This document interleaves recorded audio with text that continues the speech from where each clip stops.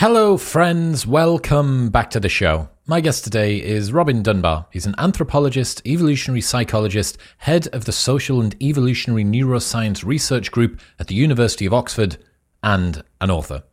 Most animals need friends to survive, but no other animal has as layered and complex a social life as humans. The last 2 million years, from trees to planes to apartments, has caused huge changes to the setup of our social groups, and it's a fascinating story. Expect to learn why any group size over 90 ends up with more people being killed than being born, why men don't have a best friend forever but women do, the link between human brain size and social groups, how male and female friendships differ, why the modern world has the most loneliness ever, what the single largest impact on your health is, and much more.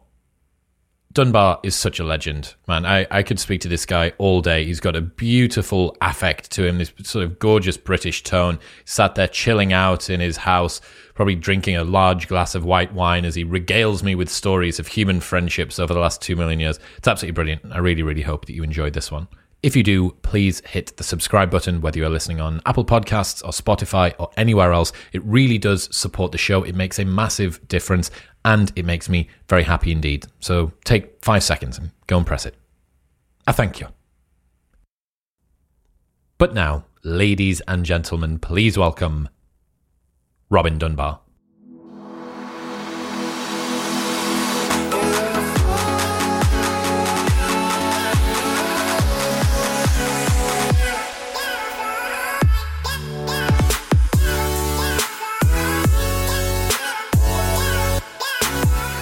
What is the social brain hypothesis for people that aren't familiar with it? The social brain hypothesis is really an explanation for why monkeys and apes have much bigger brains than anybody else in the natural world, and why we, if you like, as the top end of the monkeys and apes family tree, have exceedingly big brains. And the question is, what do we use these big brains for? And the social brain hypothesis says we use it to manage our relatively large, very complicated societies. And it's that allows us really to hold these things together as a coherent village, to borrow an analogy, rather than sort of scattered individuals who never talk to each other.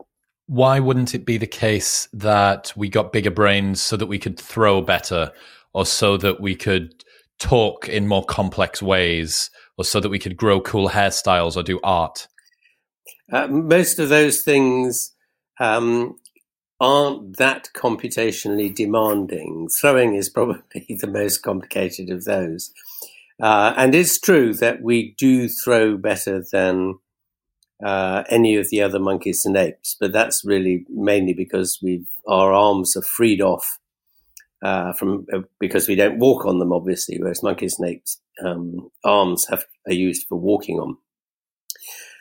But our aiming isn't necessarily better than other species that chuck stuff out, like spitting cobras or archer fish that spit out jets of water and knock insects off branches. They actually probably are more accurate than we are.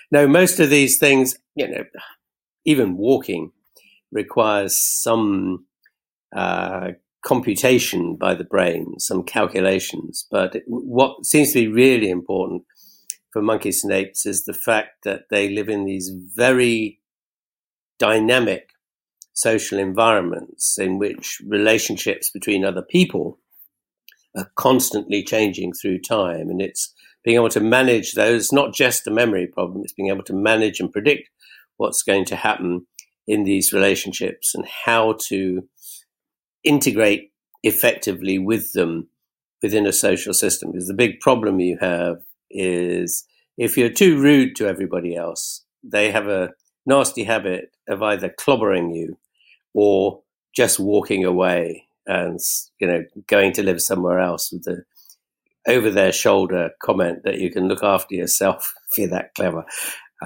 So it's the skills of diplomacy as much as anything else. These are actually very sophisticated, and computationally we've shown with neuroimaging experiments, brain scanning experiments, that they're much more demanding in terms of neural recruitment than, say, ordinary logical thinking in terms of sort of standard causality, A causes B, as it were. And I think part of the problem is because what we're having to do with physical things, if I throw my spear in this way, will I get it to end up at that target? Those are things in the real world. But the social world, what we do is build a kind of mirror world in our minds, peopled by avatars, which are based obviously on the folk out there.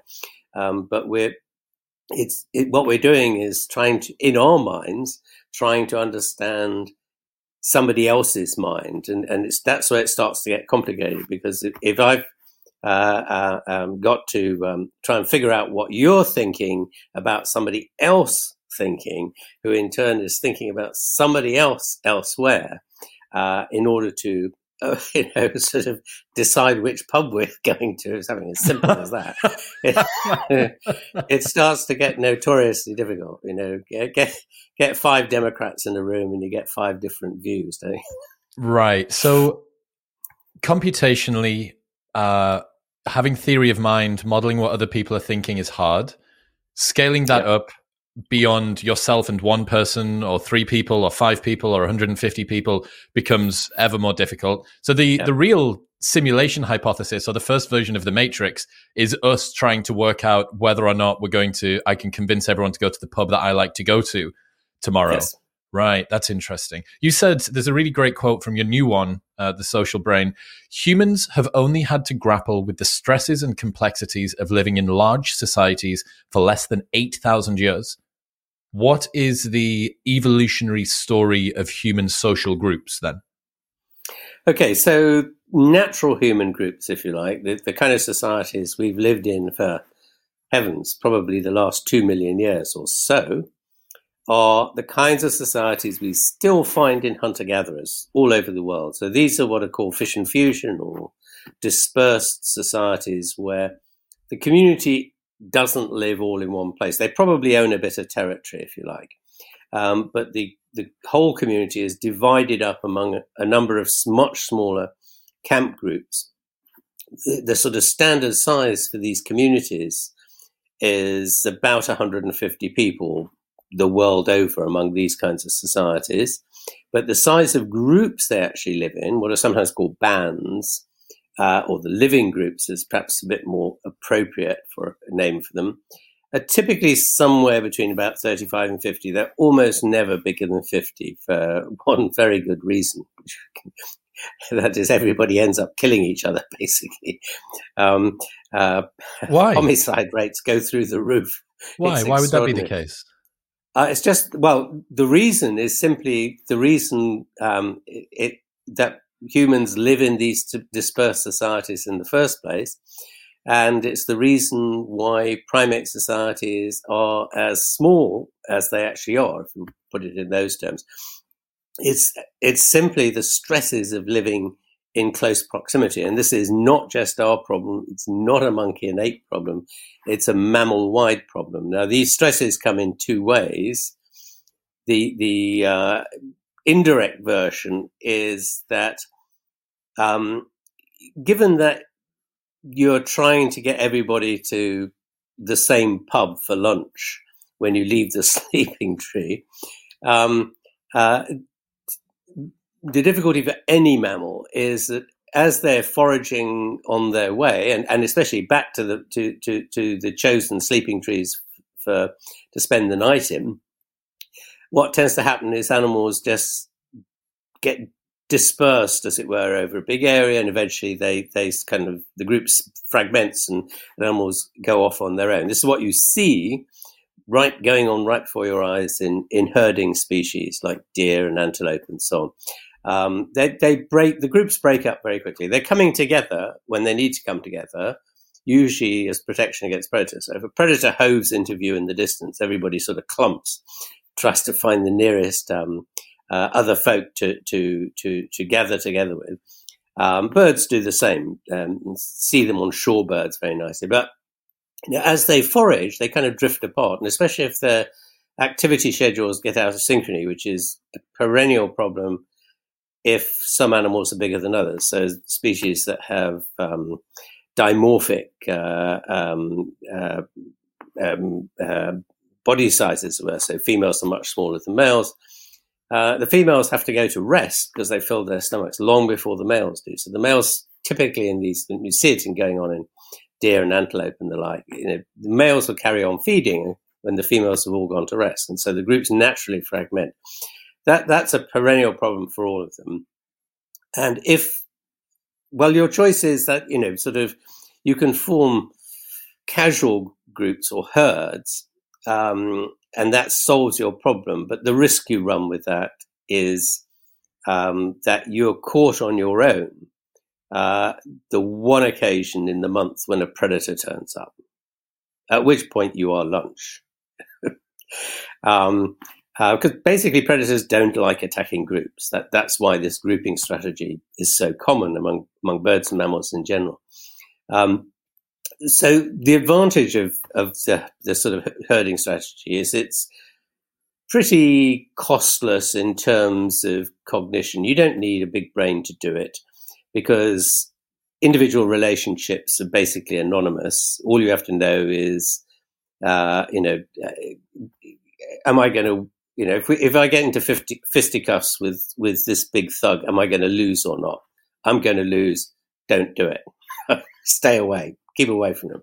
That's all you need to do. So the only permanent kind of relationships you have are between females and their offspring. And of course, they don't last forever because once the offspring are adults, they effectively become anonymous members of the herd and go their own way.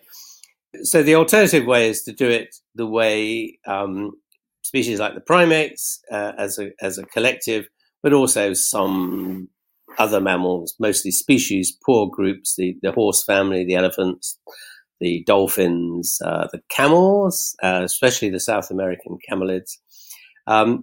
They form permanent stable groups, multi-generational stable groups that don't, on the whole, lose individuals particularly easily, usually because it's quite difficult to go and join another group. So the only way they can become smaller is by breaking up into two, which is what they do. But to have these stable groups is very cognitively demanding because you need to be able to exercise the skills of diplomacy. And that seems to be cognitively very expensive, and that's why you need a big brain. But there is another cost now that kicks into place, which is actually what drives this tendency for mammals in general not to live socially. And that is the stresses incurred from bumping up against folks. So this is, the sort of Los Angeles freeway problem. You're just crammed in by cars, or alternatively, you might say the New York subway at rush hour problem, where you're just sort of hemmed in by people who are constantly bumping up against you, not necessarily maliciously or intentionally. It's just that it is crowded space, and inevitably people just kind of bump into each other and so on. And those kind of stresses have a terrible effect on female reproductive endocrinology. So they basically shut down the menstrual system. And they do it very fast if the frequency arises. Frequency of these kind of stresses gets up to a certain level, it will completely shut the whole system down. This effect is so strong in basal mammals, sort of generic, not terribly social, group, not permanent group living mammals, but they might live in small groups, that it actually sets an upper limit on the number of females that can live together at about 5. And as far as primates are concerned, that means you can't have a group with more than about 15 individuals in it. Females are always about a third of the total group in primates. So this would naturally, and at that point, you're only just breaking even as a female in terms of your reproductive output to replace yourself. So that's kind of the best the best you can do under the circumstances if you need to live in groups. Ideally, you're much better off living on your own as a single female. I mean, you can have as many males there apparently as you like, because what creates the stress seems to be whatever females are doing to each other. Right? So we don't quite know what's going on. Didn't you tell me that concealed ovulation in humans could be explained by the fact that it stops other women intrasexually competing with them by stressing them around the time of their ovulation so that it could cause exactly this disruption and maybe mean that they couldn't have kids during that cycle? This is one of the possible explanations, yes, for concealed ovulation. The other is it encourages male competition for you because they don't quite know whether they've fertilized you or not. So if you have a free-for-all kind of mating market, as you have in many mammal species, so it encourages the males to stay around, and that then gives the females more choice. Right? Presumably, so it also protects the infants as well. Not necessarily, no. I mean, what actually primarily the problem that most mammals face, indeed most birds as well, is actually predation risk, or what comes to the same thing, but probably not quite so widespread, is ecological competitors. In other words, the folks in the next door valley, the next group, as it were, intruding onto your feeding territory. But predominantly, it seems to be predation risks, and for that, it is group size. So if you look at what affects female fertility in these groups, it increases with the size of the group, which is what we'd expect. The group is providing the protection.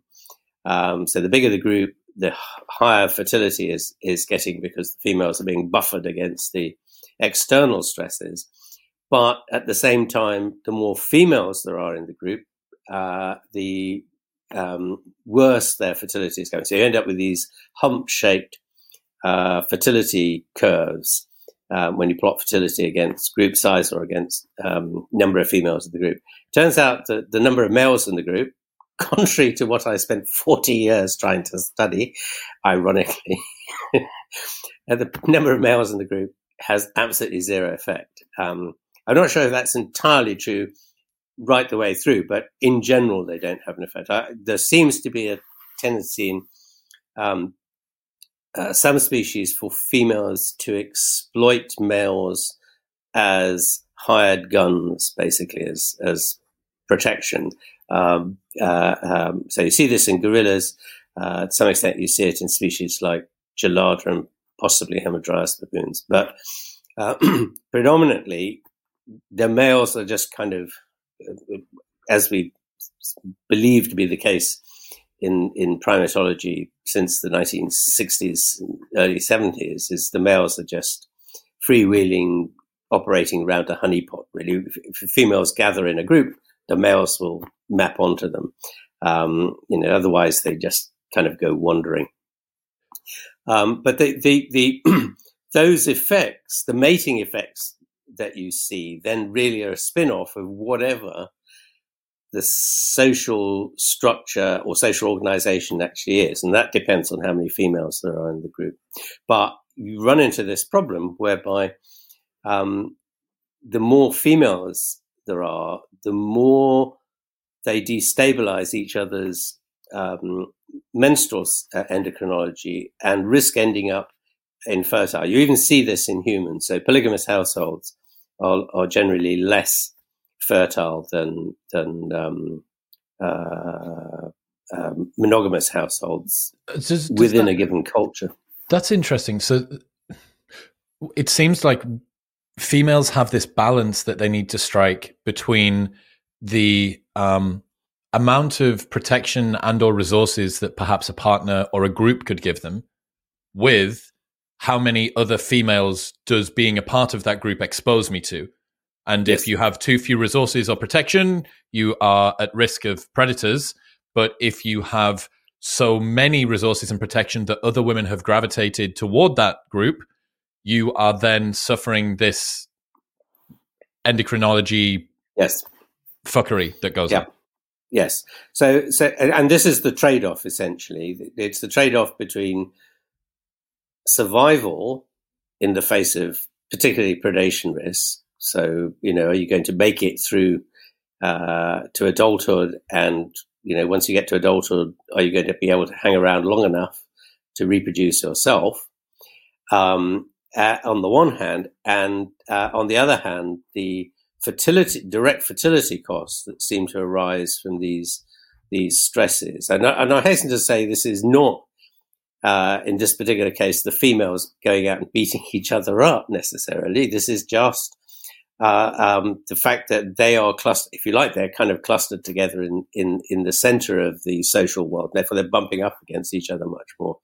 This does spill over in terms of human hunter-gatherers, though, because it turns out that homicide rates, so the proportion of all deaths that are due to homicide, just increases linearly with the size of the living group in contemporary hunter-gatherers, to the point where a group of 50 is the sort of standard living group size, camp group size. Something in the order of 50% of all deaths are due to homicide. And these are not the consequences of fighting with your neighbors. A lot of this is internal fighting. Most of it, of course, is a consequence of badly behaved males.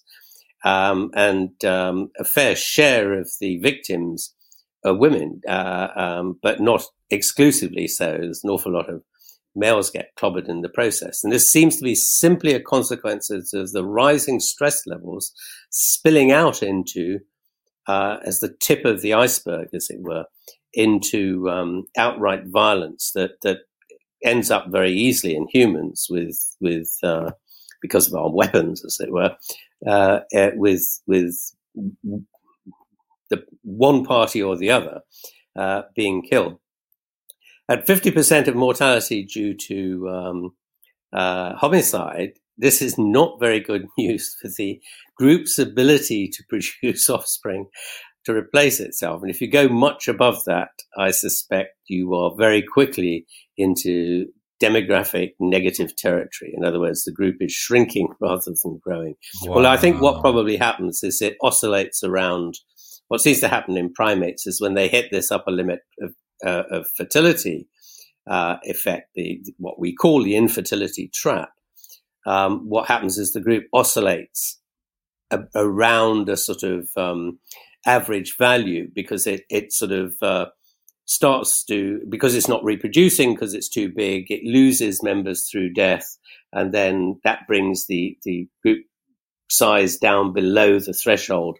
So fertility kicks up again and the group starts to build up, and it just keeps doing this until eventually it'll partition into two and you get fission. You see that going on in primates all the time. It seems to happen in human groups as well, though whether that's the same cause underpinning it is not clear. But you see the same pattern in small scale human groups. The problem for hunter-gatherers simply is that you cannot have all 150 members of the community, the wider community, living in the same place at the same time, because you would end up with, by the time you get to about 90 people, 100% of all your deaths would be due to homicide. At that point, you're probably already gone extinct. Wow, very, very serious stuff. The surprise, if you like, is because we've always assumed that the reason hunter-gatherers live in these dispersed societies is for ecological reasons. It's a tough old life out there. You've got to, you can't walk down to the nearest supermarket and pick some stuff off the shelf. You've got to go around, shooting animals, trapping ducks, digging up some roots here and there, and it's hard work. But the answer seems to be actually maybe not. The problem is just the stresses and tensions have driven them apart, but they want to keep that community within bounds so that, on the odd occasion when some serious predation event occurs or you're raided by some community from some tribe from elsewhere, you can get hold of them quickly enough to band together in what's effectively a kind of herd. And of course, that extends out through the community up to the level of the tribe, which is sort of usually somewhere between 1,000 and 2,000 people who've distributed over a much wider area.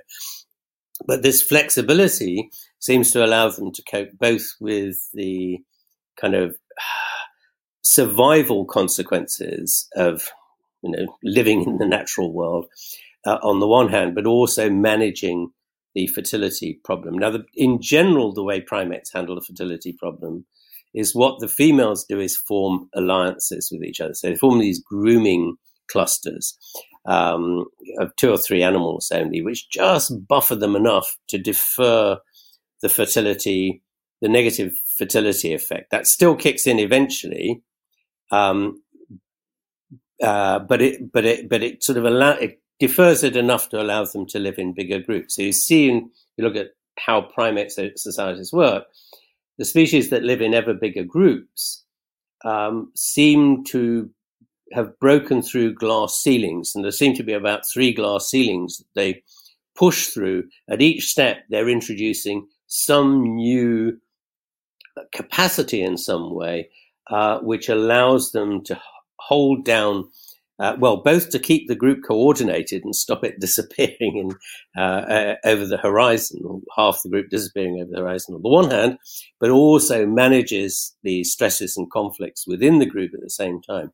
And they seem, depending on how big the group is, they seem to kind of manage that in different ways. And the species that live in very big groups, by very big groups, we mean on average only groups of about 50, which are what you see in chimpanzee communities and baboon, macaque type. So the smart social primates.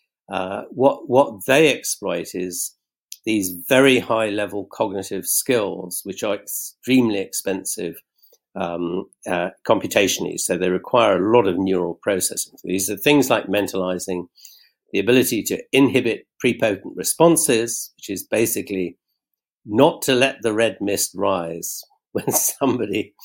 So there's 2 issues here, as I like to put it. That in the sandpit of life, this is how you were at kindergarten. You're all in the sandpit playing together, and somebody walks past you and kicks sand in your eyes. Now the question is, did they do it deliberately, or was it an accident? Right? It makes a big difference how you respond. If they did it as an accident, what you need to be able to do is to say, it was an accident. I'm not going to, clobber them or kick sand back in their face because it wasn't intended. If they did it deliberately, then you have a second step, which says, okay, do I behave as the sandpit bully and beat them up for kicking sand in my face, or do I talk to them nicely and try and talk them round and use the skills of diplomacy to avoid upsetting the stability of the social environment? So if you exert violence in response to somebody else annoying you, then that tends to destabilize the level of equanimity in the group, at the community as a whole. So it tends to cause people to want to leave. So if you want to keep them together, you have to exercise these skills of diplomacy. And these are very cognitively demanding because they require this capacity to inhibit the red mist when it rises and go, hang on, no, calm down, take it easy. That requires in turn mentalizing abilities, because you have to be able to figure out, what were they trying to do? Were they trying to annoy me, or was it all an accident, or what? How many times have they done this before? Did I see them do it to my friend yesterday? Yes. Yeah. And one of the things, then what becomes very important in primate is a whole bunch of kind of high level, but not quite so high level as the other 2 cognition skills, which are generally wrapped in as a general thing known as executive function skills. So these are causal reasoning, analogical reasoning, things like that. And one thing that primates do, which nobody else can do, it's unique to the anthropoid primates and depends principally on a bit of the brain that doesn't exist in anybody else's brain, is one-trial learning. They're extremely good at inferring rules, general rules, from one observation. Because everybody else is doing association learning, which means they've got to see it happen lots and lots of times And then they go, oh yeah, that's happened 15 times out of the last 20 occasions. Yeah, but because they have the capacity for momental processing, they are able to extrapolate out from a single event more effectively. Okay, so the thing that I'm finding interesting here, we've got this, 2 million years ago up until 8,000 years ago period. We then have this evolutionary mismatch come and smash us in the face. The big transformation. How is it the case, given all of the things that you've just said, the homicide rates, the fertility, messery, all of that? First off, how do we get into agrarian society? And then secondly, how is someone living in an 8 million person city like New York? Yep. With difficulty is the answer. Okay. So the answer to the first one is what you see in the archaeological record. Around 8,000 years ago, at the beginning of the Holocene, so after the last ice age, people started living in villages. Right? Up to then, they'd lived in these dispersed communities. From about 8,000 years ago, they initially start living in villages that are community size. So they're about sort of 100 to 200 people. So it looks like the three bands that make up a community, hunter-gatherer community, have locked together and live in one space. And those very, very quickly grow in size, going through town sizes of maybe 1,000 people up through sort of small cities, classic Neolithic cities of perhaps 5,000 people, the Jerichos and the so on of life.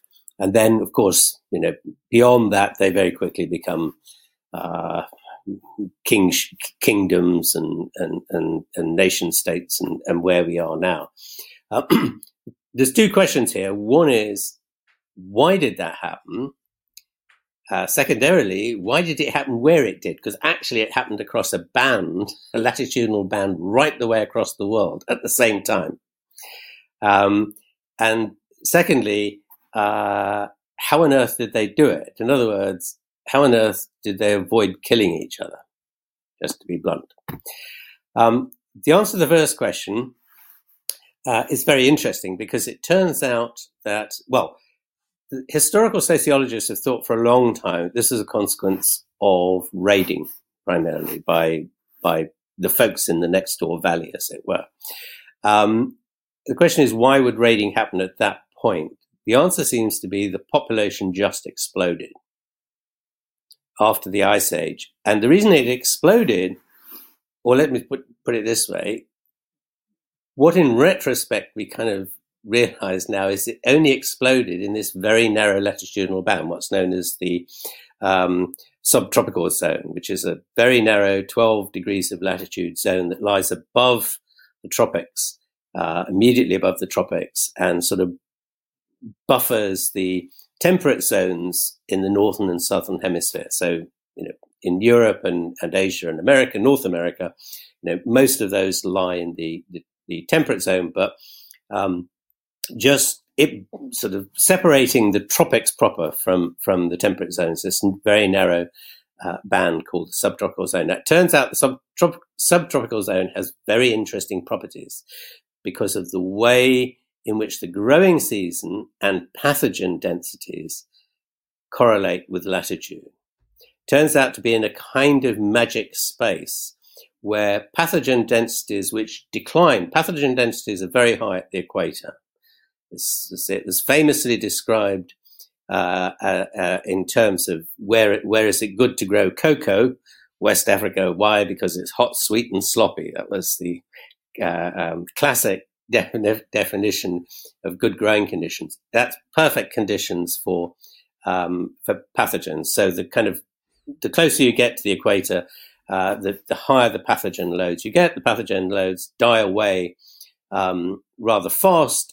The further north and south you go from the equator, by the time you get to the top of the tropics, on the northern side at least, pathogen densities are about as low as they are further north in Europe and Asia.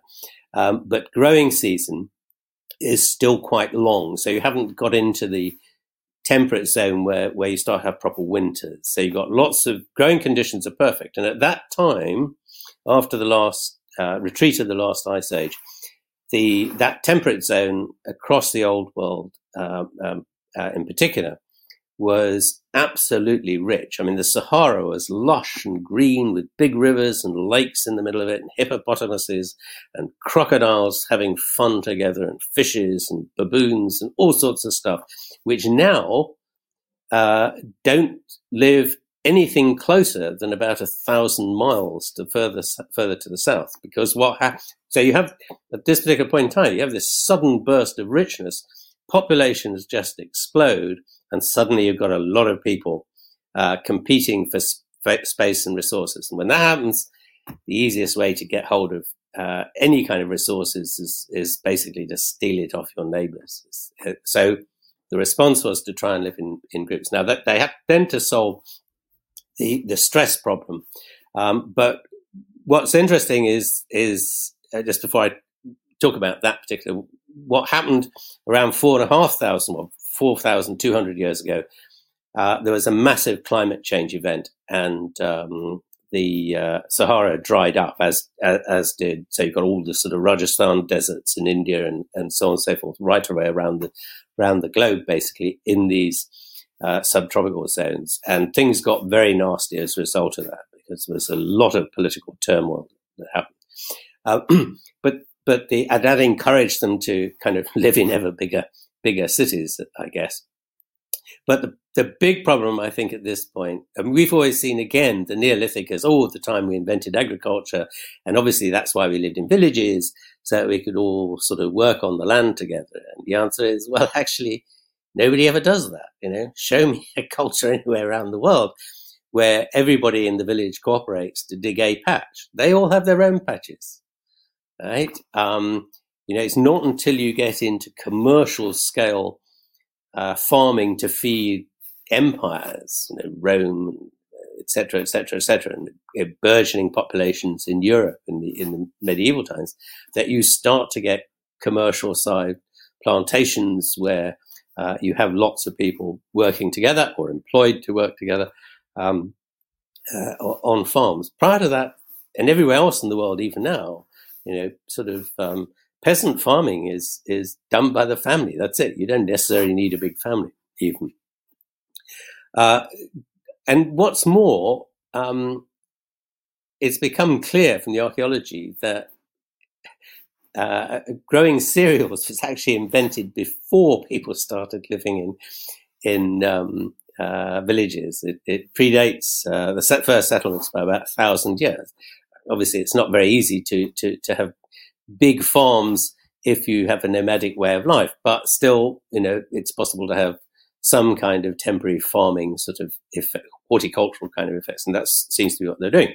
Now, the big problem they had was literally how to avoid killing each other, and I think what they did was introduce in fact, we can show this with living, the transition between living hunter-gatherers and living horticulturists living in slightly bigger groups of 100 to 200 people. They introduce social institutions which allow them to manage, as a community, manage the stresses, and particularly to manage the kind of violence that tends to erupt among young males. So what the kinds of things you can see, and these are brought in sequentially as they hit glass ceilings in terms of community size. Things like men's clubs where they can kind of sit down. The classic one, which I always cite because I think it's just such a lovely example, is what the American Plains Indians done. So people like the Blackfoot and so on. Normally they lived a dispersed hunter-gatherers life in small groups of 50 to 70. Then once a year they gathered together for the buffalo hunt, right? You got 1,000 people crammed together and all their teepees, all those classic photographs of the 19th century. What they did was have a whole lot of institutions which allowed them to manage stresses, particularly any outbreak of violence within the community, one of which was to introduce a police force, so they would take all the young men from all the men of fighting age, if you like, from one hunter-gatherer band and say, okay, this year you're the police force. You're responsible for going around and knocking a few heads together when necessary. But the other thing they did when there was a bit of a brawl broke out, perhaps between two idiots, is they would take them, they'd have a special TP, the peace TP, they would sit them down, the peace TP, make them smoke a peace pipe together, and all the other men are sitting around the outside edge of the TP, and make them talk to each other and sort out their problems in front of everybody else, and then everybody comes out of it. Wow, I mean, that's aside like from the fact that's like a Neolithic version of Jerry Springer or counseling or an intervention of some kind. You have the Yes. talking rock, hold the talking Yes. rock. Now it's my Exactly. turn to have the talking rock. Yeah. So those kind of things. So those men's clubs, you see them all over the place in these kinds of societies, sort of post hunter-gatherer societies. You don't see them in hunter-gatherer societies. At least I've never found an example of one.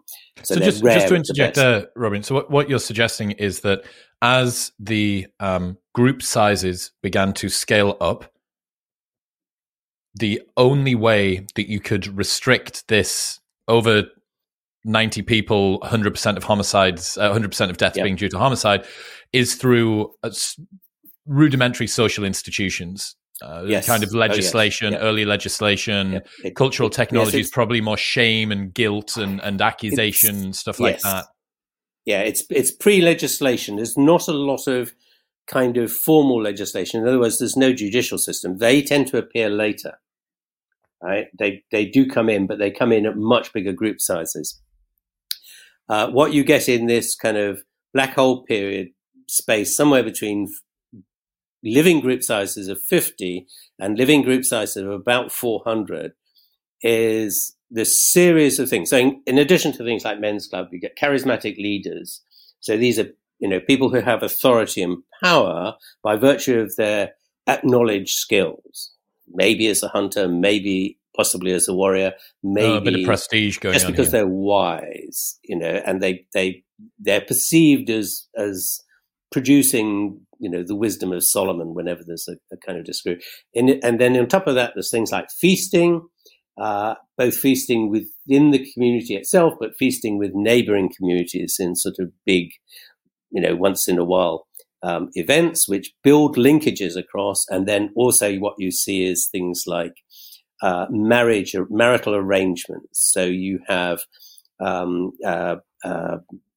marital obligations, which particularly young men have to do. They have to go and live and work for the bride's family for so long, or when the couple get married, they have to go and live with the bride's family for a year or something. Those kind of things, these kind of obligations. I think what they're doing is creating actually doing two things. One is they're expanding the pool of potential mates, which is what usually keeps young males contented. You get problems in all societies when there's a shortage of women, basically. And so if you expand the pool, if you're a very small group, the chances that every baby born 1 year were male by pure chance is quite high. So you end up with a bunch of guys with no prospects for marriage. That is an unhappy mix, right? So if you expand the size of the grouping to include the next door community, then you increase the possibility of everybody finding a partner. But also, cunningly, what you do is you produce another bunch of people who have a vested interest in your marriage working, who can also bring pressure on you to behave better. So there are all these kind of interesting little checks and balances. That seems to get you through in a series of steps, almost like glass ceilings, where new things are added into the mix, up to about 400. At 400, what's interesting is judicial systems start kicking in. You start to have formal laws, judges, police forces, and you have doctrinal religions. And what's doctrinal religions are interesting for basically is two things. One is some sort of moral high god wagging his, or maybe her finger, as the case may be, in the spirit world, as it were, whenever you disobey, or whenever the mere mortals disobey and do things badly. This is not quite the same sense of moral high gods you get in the what sometimes called the axial age religions, which appear sort of around about 3,000 years ago or so, which are often monotheistic. These are much more like tribal gods, but they're imposing a discipline from above, making people stick to the kind of generic codes of good behavior as much as anything. But at the same time, what religion does through its rituals is create this sense of commitment and belonging, which, so you've got a top down and a bottom up effect going on. You've got this, and bottom up effects in this context are always better, as we know well. You know, you can have the most draconian police force in the world, and the most, draconian judges, and the most draconian penalties for breaking the law, but we still break the speed limit because the chances of being caught are, modestly thin. So you've got a good chance of getting away with it, and you can make those kind of penalties for everyday laws like that as draconian as you like. People will just ignore them and get on with it and do what they intend to do. If you have that built into a kind of moral code which is sanctioned by a god or gods in some form, it puts it in a different plane. You're saying if a higher power is watching my speedometer? Yes. Now, the thing is, when you're driving down Route 66 in your old jalopy, nobody can see what you're doing out there in the desert. Except for him. But there is somebody who's watching. Somebody's watching your speedometer. So, okay, I mean, this is fascinating. The fact that we have this kind of a little bit like an arms race between the externalities that come from group size, yes, and the technologies that then need to be developed. It's almost like the predator-prey ecology thing that you would see throughout evolution. Yeah. I'm still struggling to understand why these bigger groups came together at all. If what you're saying is that individual families were the ones that were farming, at this stage, I don't know why they have decided to pull together into 400 and 1,000 person groups. This is almost always to do with protection from raiding, it seems. The farming bit is simply the way of provisioning. If you've got 500 people, 1,000 people living together, you very quickly exhaust the natural resources of the kind used by hunter-gatherers in your immediate area. So if you're going to feed yourself in the way we've always done as hunter-gatherers, it means you're just being pushed to go further and further and further out. And at some point it just becomes impossible, and the whole system will collapse in starvation, in effect. Farming solved that for us. So it allowed us to live in villages because we could kind of do all that food production close by, without having to continually cycle along. Yeah. I mean, in the end, of course, you exhaust the land if you overuse it, but that takes smart cultivation and cycling of crops and so on and so forth. All those clever things can come in that mitigate that a bit, but there's nothing you can do. If you go killing antelope and sort of cutting down fruit trees for firewood and all that sort of thing that we insist on doing, in a way a hunter-gatherer might, you very quickly empty the land around you, and that the sort of circle expands further and further out. Whereas obviously, you can grow food like cereals and the like on relatively small pieces of land, and you can keep doing it year after year on the same bit of land. Eventually, you might have to lift the entire village and move somewhere else, but that's 1,000 years down the road. We can let somebody else worry about that. The next generation can deal with it. Farming works fine, for a generation. With it rarely causes many problems in that sense when you start clear new land and start farming. So the agriculture bit, which isn't very complicated at the end of the day. And as I say, the archaeologists now agree, I think, that people started doing simple agriculture well before they started living in villages. But it's an easy solution to the food problem. I think the real big problem they struggled with was how to keep the lid on the stresses of having people in compact areas. And it really looks like you had this explosion in population. And this is why it only happened in this zone. It didn't happen anywhere else, because the population sizes, or at least the conditions for population growth, weren't anything like as bounteous as they were in the northern subtropical zone. It didn't happen in the southern subtropical zone. Partly because there isn't so much land down there, and also partly because the land is much more desert-like right the way around the world. Think of the rain shadow of the Andes on the Argentinian plains there and so on, and the South African high veld. These areas have always probably been like that, sort of grassland basically, and not very productive. So you never seem to have had this transition from hunter-gathering into agriculture and settlements down there that you had in the north. And it is still the case that all the folk who lived down there historically and sort of still to some extent survived down there predominantly, or at least until very recent historical times, were all hunter-gatherers. There were no serious settlements until let's say 500 years ago, something like that, when essentially agriculture was brought down from the northern hemisphere. So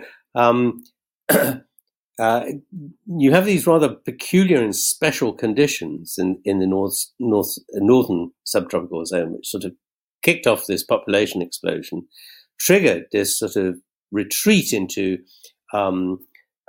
defensible positions. This is why a lot of these places are built on sort of natural hilltops and the like. Think of the Iron Age forts in Europe, Northern Europe. But you see this response all the time historically. I mean, it's a well-documented response. We look at the American Indian populations in the Southwest in their response both to each other, as you had the kind of Nardene-speaking peoples coming down, intruding down into the area of these original tribes, but also the Spanish later coming up from Mexico. Their response was always, when things get tough, they retreated from their nice, rich riverside villages and went off onto the top of mesas, which were much more defendable. And you see exactly the same thing happening in West Africa in the 18th and 19th centuries in response to slaving by Arab and African slaving expeditions, which were fueling the transatlantic trade. The target populations would retreat from their nice flat valley bottoms up into the hills, because it just made it much more difficult for raiding parties, particularly horse-borne raiding parties, to move around up there. Much more defensible. You see it in the 19th century, early 19th century in Zambia, where a lot of the Chewa, for example, who spread out into Malawi in response to slave raiding by the Zuni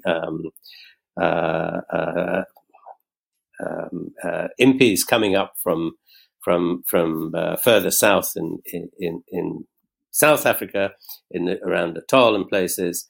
The Zulu raiding parties after the big Zulu civil war in the 1830s, they were forced to retreat, or they opted to retreat again up into the mountains from their nice valley bottoms. And it was only once slavery and these slaving expeditions in these particular cases were stopped as a result of European colonization of these interior places, that people went back down again. Once the threat had been removed, they kind of went, yippee, it's a bit grim up here in the clouds, and back down they go. So there's this a kind of natural response by humans, really, to clump together and find defendable positions to live in. Why? Two questions. First one, how did women mitigate the messing up of their fertility cycle? given that we're now talking about 400,000 person groups living together? Is it simply that when you have a house and there's a little bit of land in between you and the people around you that you manage to buffer that impact? And then secondly, is it simply a case of continuing to scale what you've suggested there, which is you increase the group size, you increase some cultural technologies and some social institutions to deal with it? Is it a straight line from 400 people in the Neolithic period to Manhattan in 2023? Basically, I think so. My view has come round to be all this stuff can be explained basically as a consequence of demography and the stresses that demography, the costs and the benefits introduced by demography, essentially. The issue of female fertility in these contexts are very interesting as to how they've managed it. I think a lot of it has been the imposition of external control, if you like, at a societal level. So, there are laws,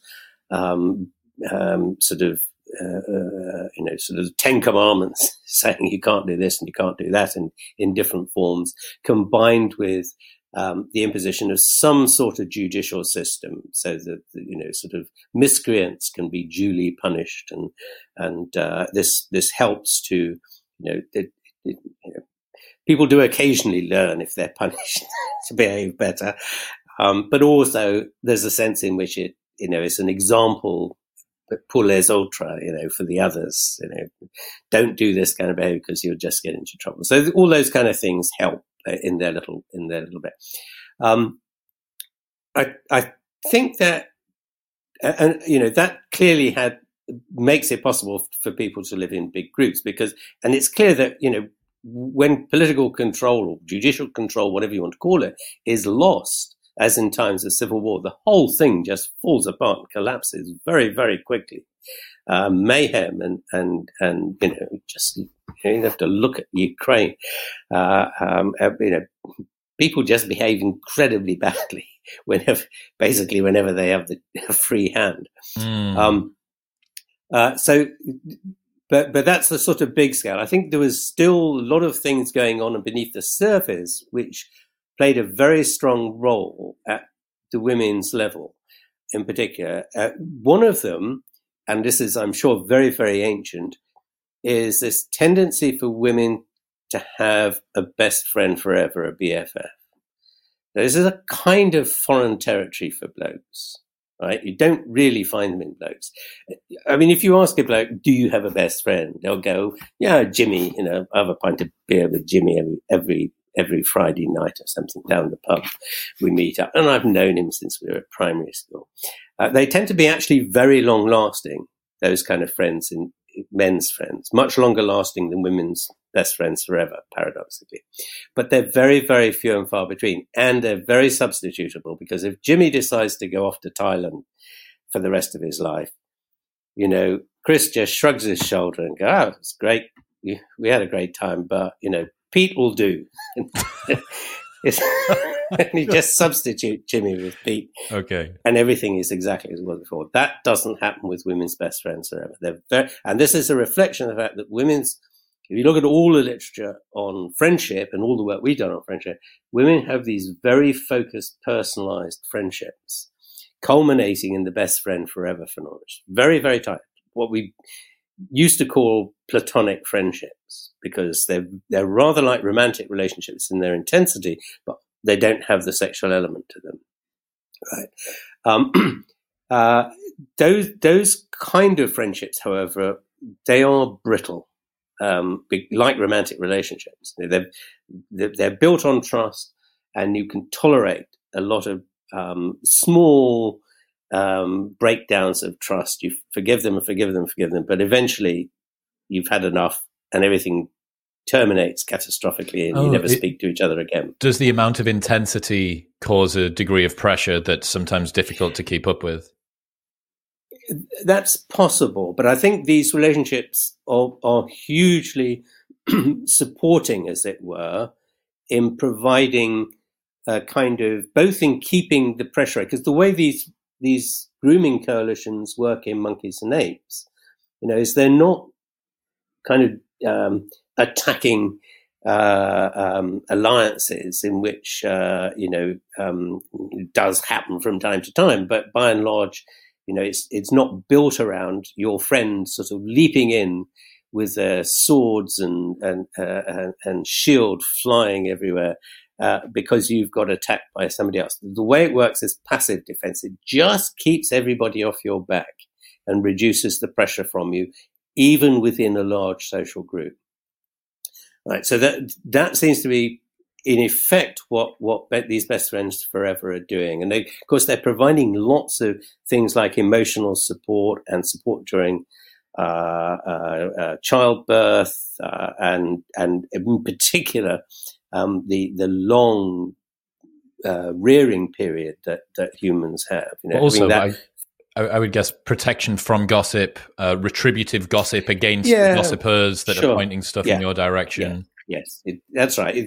These are all things which just allow you to dampen down these kind of things. So it's not about excluding, solving the problem completely. It's just about getting the pressure down low enough that it doesn't rub off too heavily on you and trigger any of these kind of infertility effects.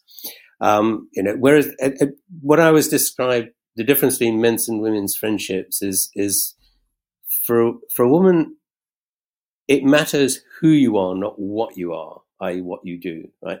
For blokes, the first question blokes usually ask each other is, what do you do? And the question is because it matters what you are, not who you are. Who you are is completely substitutable. What you're looking at is a club. And you see this on Facebook. If there's two people in the photograph, the profile photograph, that's the profile photograph, what you'll see is, if it's a girl's page, it's either, if it isn't me and my mum or me and my baby, if they're the same age, it's my romantic partner or it's my best friend forever, right? And typically, they won't have many. It's very rare for them to have more than two people in the photograph, if they have any at all, other than themselves. If there's 3, 4, or 5 people in the photograph, it is always the bloke's page, and they're always activity based. It's 5 blokes sitting in the 5-a-side football soccer goalmouth from the amateur Saturday evening, Friday evening games we play. Or it's 5 of us sitting on top of the mountain at Machu Picchu, or it's 5 of us in our canoes on Lake Superior, or whatever it is you do. It's always activity based. So the definition of a club is very casual, right? It can be as casual as can you get a glass of beer from the table to your mouth without spilling it? If you can, that's makes you a member of the club, and therefore anybody that can do that can substitute. The club is small; it's 4 or 5 guys. You can't have more than that; it doesn't work. But as I say, if Jimmy decides to go off traveling to Thailand, it's too bad. There's a spare slot. Pete is just shoehorned into it, and he goes into exactly the same position occupied by Jimmy, and everybody treats him as though he was Jimmy. It's weird stuff. Pete, you're Jimmy now. What are the other interesting differences between male and female friendships? How they relate, how they bond, why they make up and break up, and what can predict their friendships? So the key difference really then is spun off this, or perhaps better way of putting it is it actually underpins it, and that is in the way that the dynamics of the relationship, the way it's built up and maintained. With women, that is always conversation-based because they're always focused on engaging in a kind of discussions of emotional content and relationships in the social world on a one-to-one kind of basis. And what keeps women's friendships going is the frequency with which they can do that. So if they move apart, whether the friendship survives or not into the future depends on how much effort they put into trying to have conversations with it. It might be on the phone, it might be on Zoom, or if they can't manage face-to-face with her. The amount of time devoted to conversation has zero effect on men's friendships. And I mean zero. Doesn't affect whether it dies or increases. And that's because their friendships, their social world is built around activity. It's doing stuff together. Right? So my kind of iconic example of boys bonding is there used to be a lovely picture of two old Greek men sitting in the sunshine outside a taverna, either side of a table, and every so often they would pick up their ouzo or their coffee or whatever and take a sip and put it down, but they never said anything. This is boys bonding.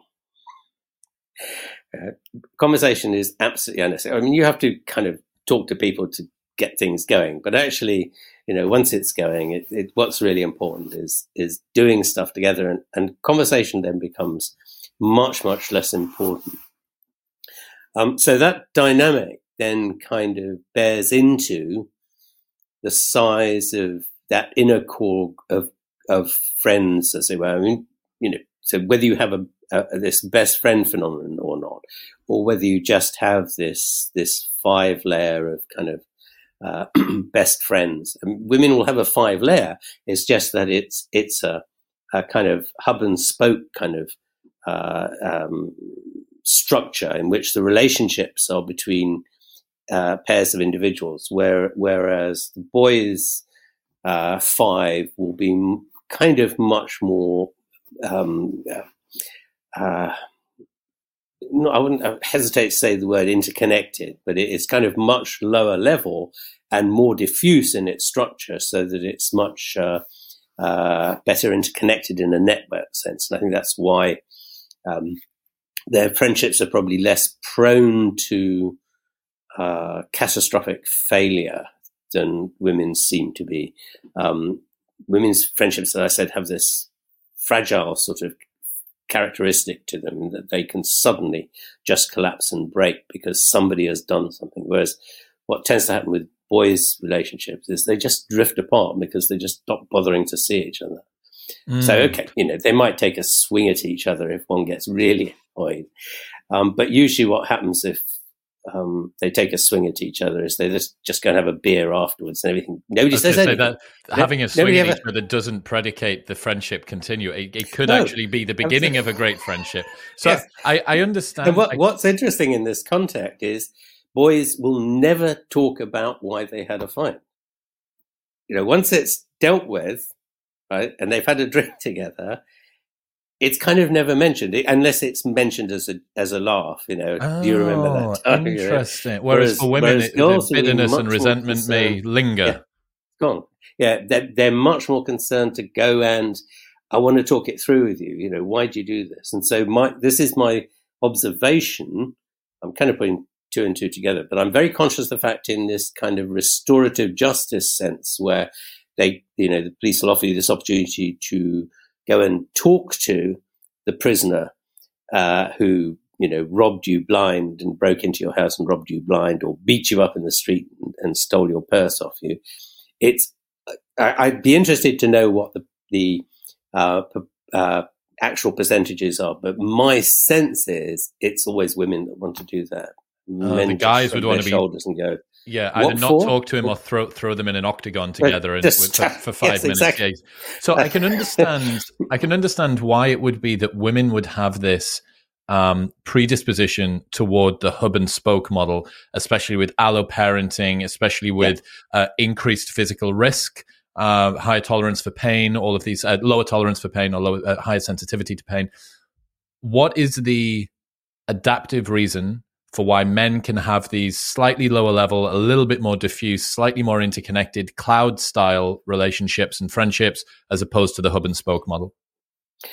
I think largely it has, I don't know. I think the answer is we really don't know. I mean, this clubbishness in male relationships is kind of very conspicuous in the ethnographic literature generally, because you have these age groups phenomena, and you have very specific puberty rituals for the boys, where they're go through a group ceremony, and those groups establish a cohort of similar aged kids who are bonded for life.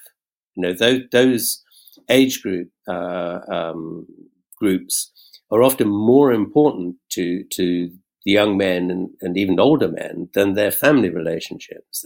And that's partly because a lot of these ceremonies are extremely painful, circumcision, frightening, take them out into the dark, into the woods in the dark night and do scary stuff with them. Because they're teenagers, but it really bonds them very tightly together. And my sense is they're kind of setting up, the community is, if you like, setting up the defense force for the village. Somebody's got to do it. You need some guys who will go out there and stand together and not abandon each other the moment somebody raises a club in their direction from outside, as it were, raiders, and are willing to stand shoulder to shoulder with the other guys in defending the interests of the village. That's my guess, but I don't think we really have a good answer to that. It seems a plausible answer to me, but it's and a lot of other people have suggested much the same. And I think for that, you have to have this intensity with a group. It's not going to work if it's a one-on-one kind of relationship. It has to be a generic sort of, do you belong to my club? If you belong to my club, I don't even need to know your name, but you must be okay. I stand with you. It's that kind of.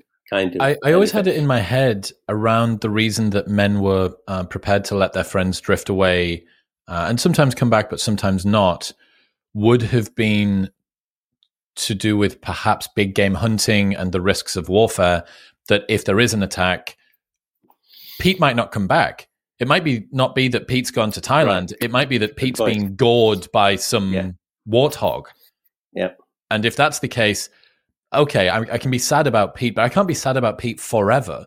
Whereas I'm going to guess ancestrally that homicide and deaths of the kind, accidental hunting deaths and stuff like that would have been rarer to women, which would have made the cycle, the turnover of their friend group less. Yeah. Absolutely so, and there are all sorts of interesting examples of that. So, one of the interesting examples of that is Eskimos at high latitudes, especially because life is very risky out on the ice.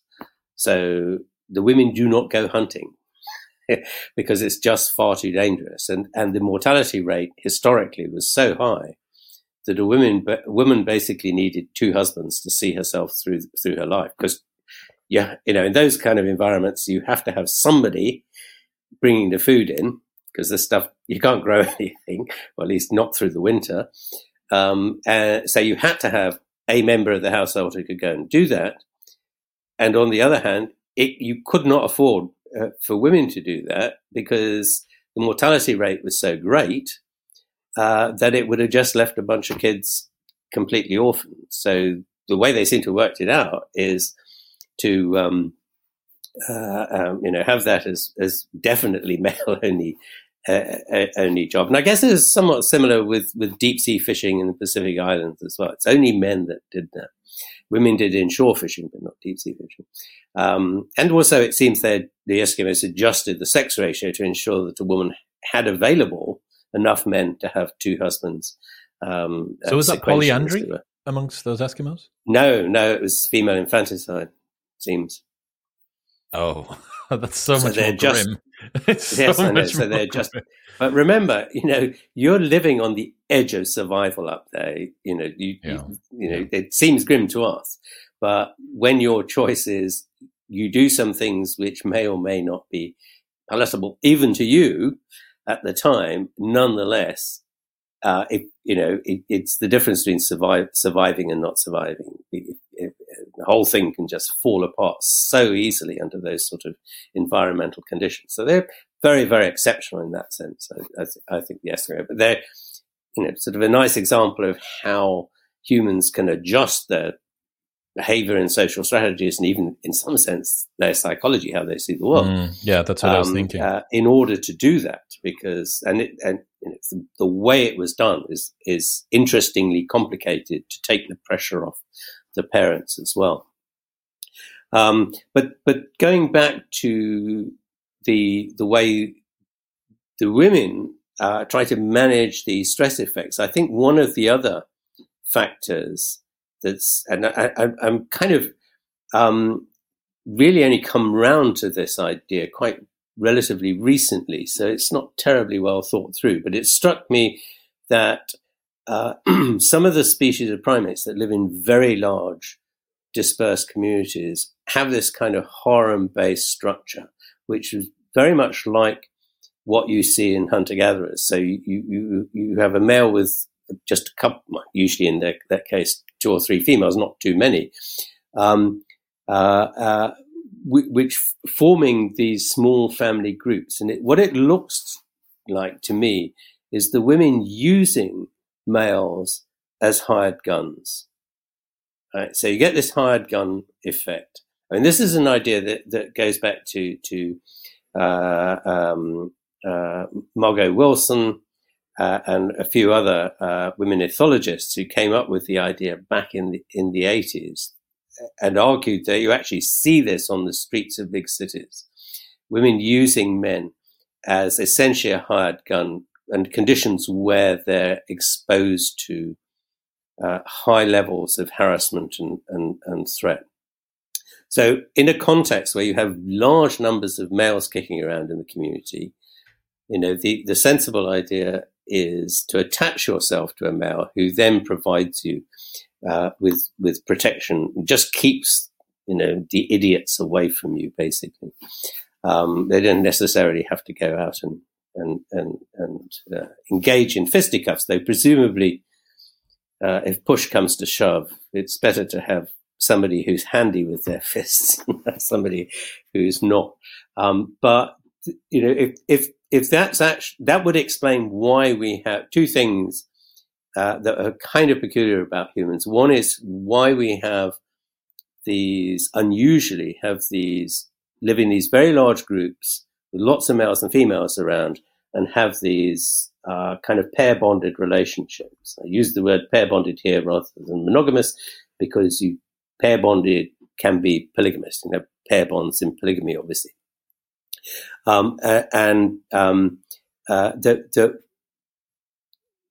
The idea that they're actually using the males as a form of protection then would explain why you get this system. And it also would explain something that's slightly peculiar about human mate choice, and that is it seems to be driven predominantly by the women. Right? So we have some very nice telephone data, so it's huge samples. This is all the telephone conversations in a year that take place in a single provider from a large European country. So we're talking about 6 billion phone calls, very, very large sample. And if you look at them cross-sectionally across age, it's as clear as a bell. The girls start, so we don't know what happens before the age of 18 because that's the sort of minimum cutoff. You can't look at stuff before the age of 18 unless you have, go through big hoops in ethics things. So from age 18, you see women starting to focus on phoning a boy of about their own age, more and more increasingly. It takes the guys about the better part of 5 to 7 years to start doing the same. What I think is going on here, and there's other evidence which points to this same thing, the girls are making a choice very, very early on who they want to go for. And then they go constantly battering on his door, whether it's phoning or just being in the right place at the right time or whatever, until eventually even the most stupid guy wakes up and goes, "Oh, goodness, well, all right then." And, how would you square that circle with wedding the male bells then ring? Yeah, how would you square that circle with the male over perception bias of attraction? Meaning, that men on average seem to presume that the woman that they're speaking to, even if it is incredibly platonic, is more into him than she actually is. Yes. Why would the man have not cottoned on earlier than 5 to 7 years? I think, well, there are several reasons. That's an interesting question. But I don't know if anybody... So what we have here, if you like, is two different bits of observation, which don't look as though they add up, but nobody's actually ever bothered to put them together so far. Partly because I don't think they've kind of... people tend to look at one problem at a time. They look at one side of the one side of the coin without looking at the other at the same time. So, it would be nice if people who do courtship studies of this kind and make choice preferences actually tried looking at both together. It might give us... My guess is that men are just much more casual about these things, right? There's, I suppose you might argue, well, it's because they're not pair-bonded. But my sense is that if you look at any relationship, if you just look at pictures of happily married couples or pictures of couples in romantic relationships and just look at the eyes, the girl is always looking at the bloke and the bloke is looking into the distance somewhere over.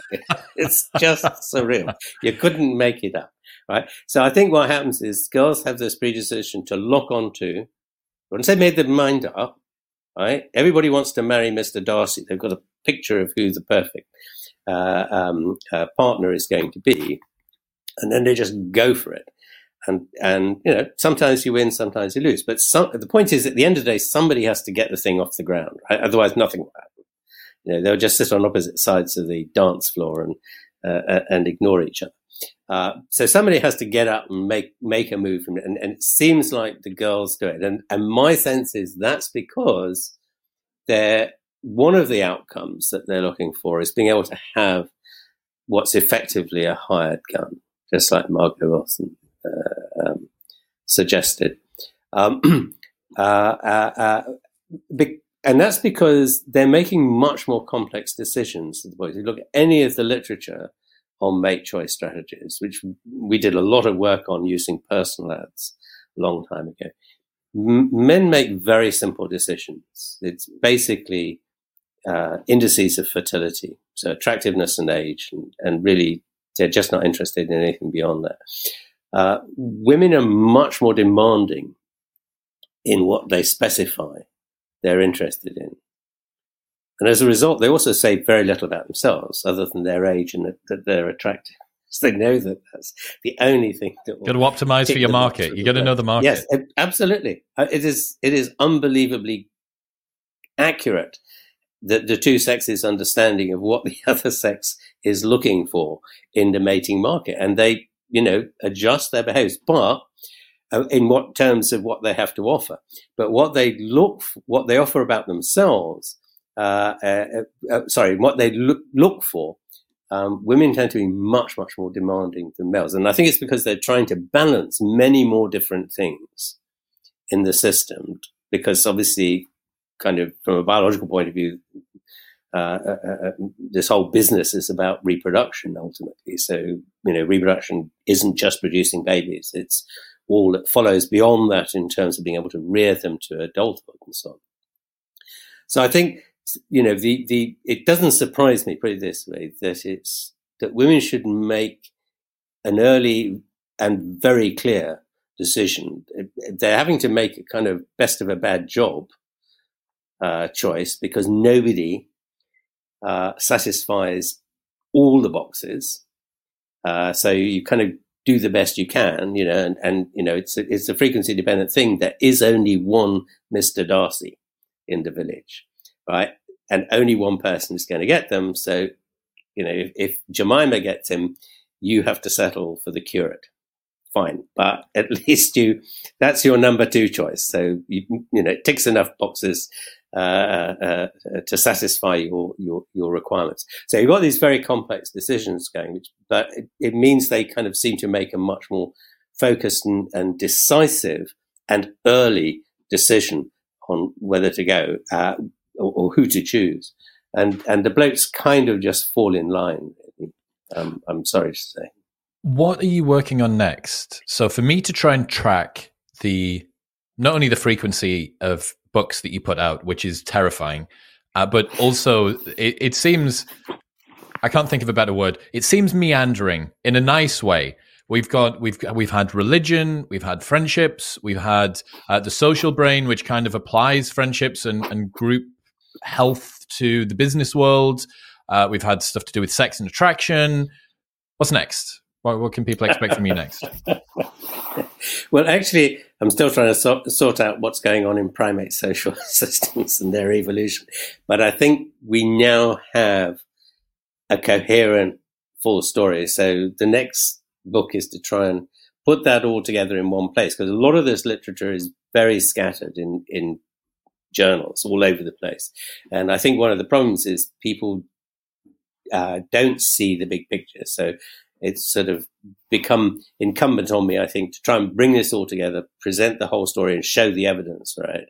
And then the follow-up book is applying that to humans, really. So it's really doing the Friends book with the data, not the whole of the Friends book, but the essence of how we create communities out of essentially friendships, how friendships scale up to create communities and why we create communities, basically what we've been talking about. But this time providing the actual evidence in this. That's next. Then once I've done that, I think I'm exhausted of doing this kind of stuff, and I'm going to do a history book, which then applies all this stuff to historical phenomena. You're a monster. You're an absolute beast. I just have fun.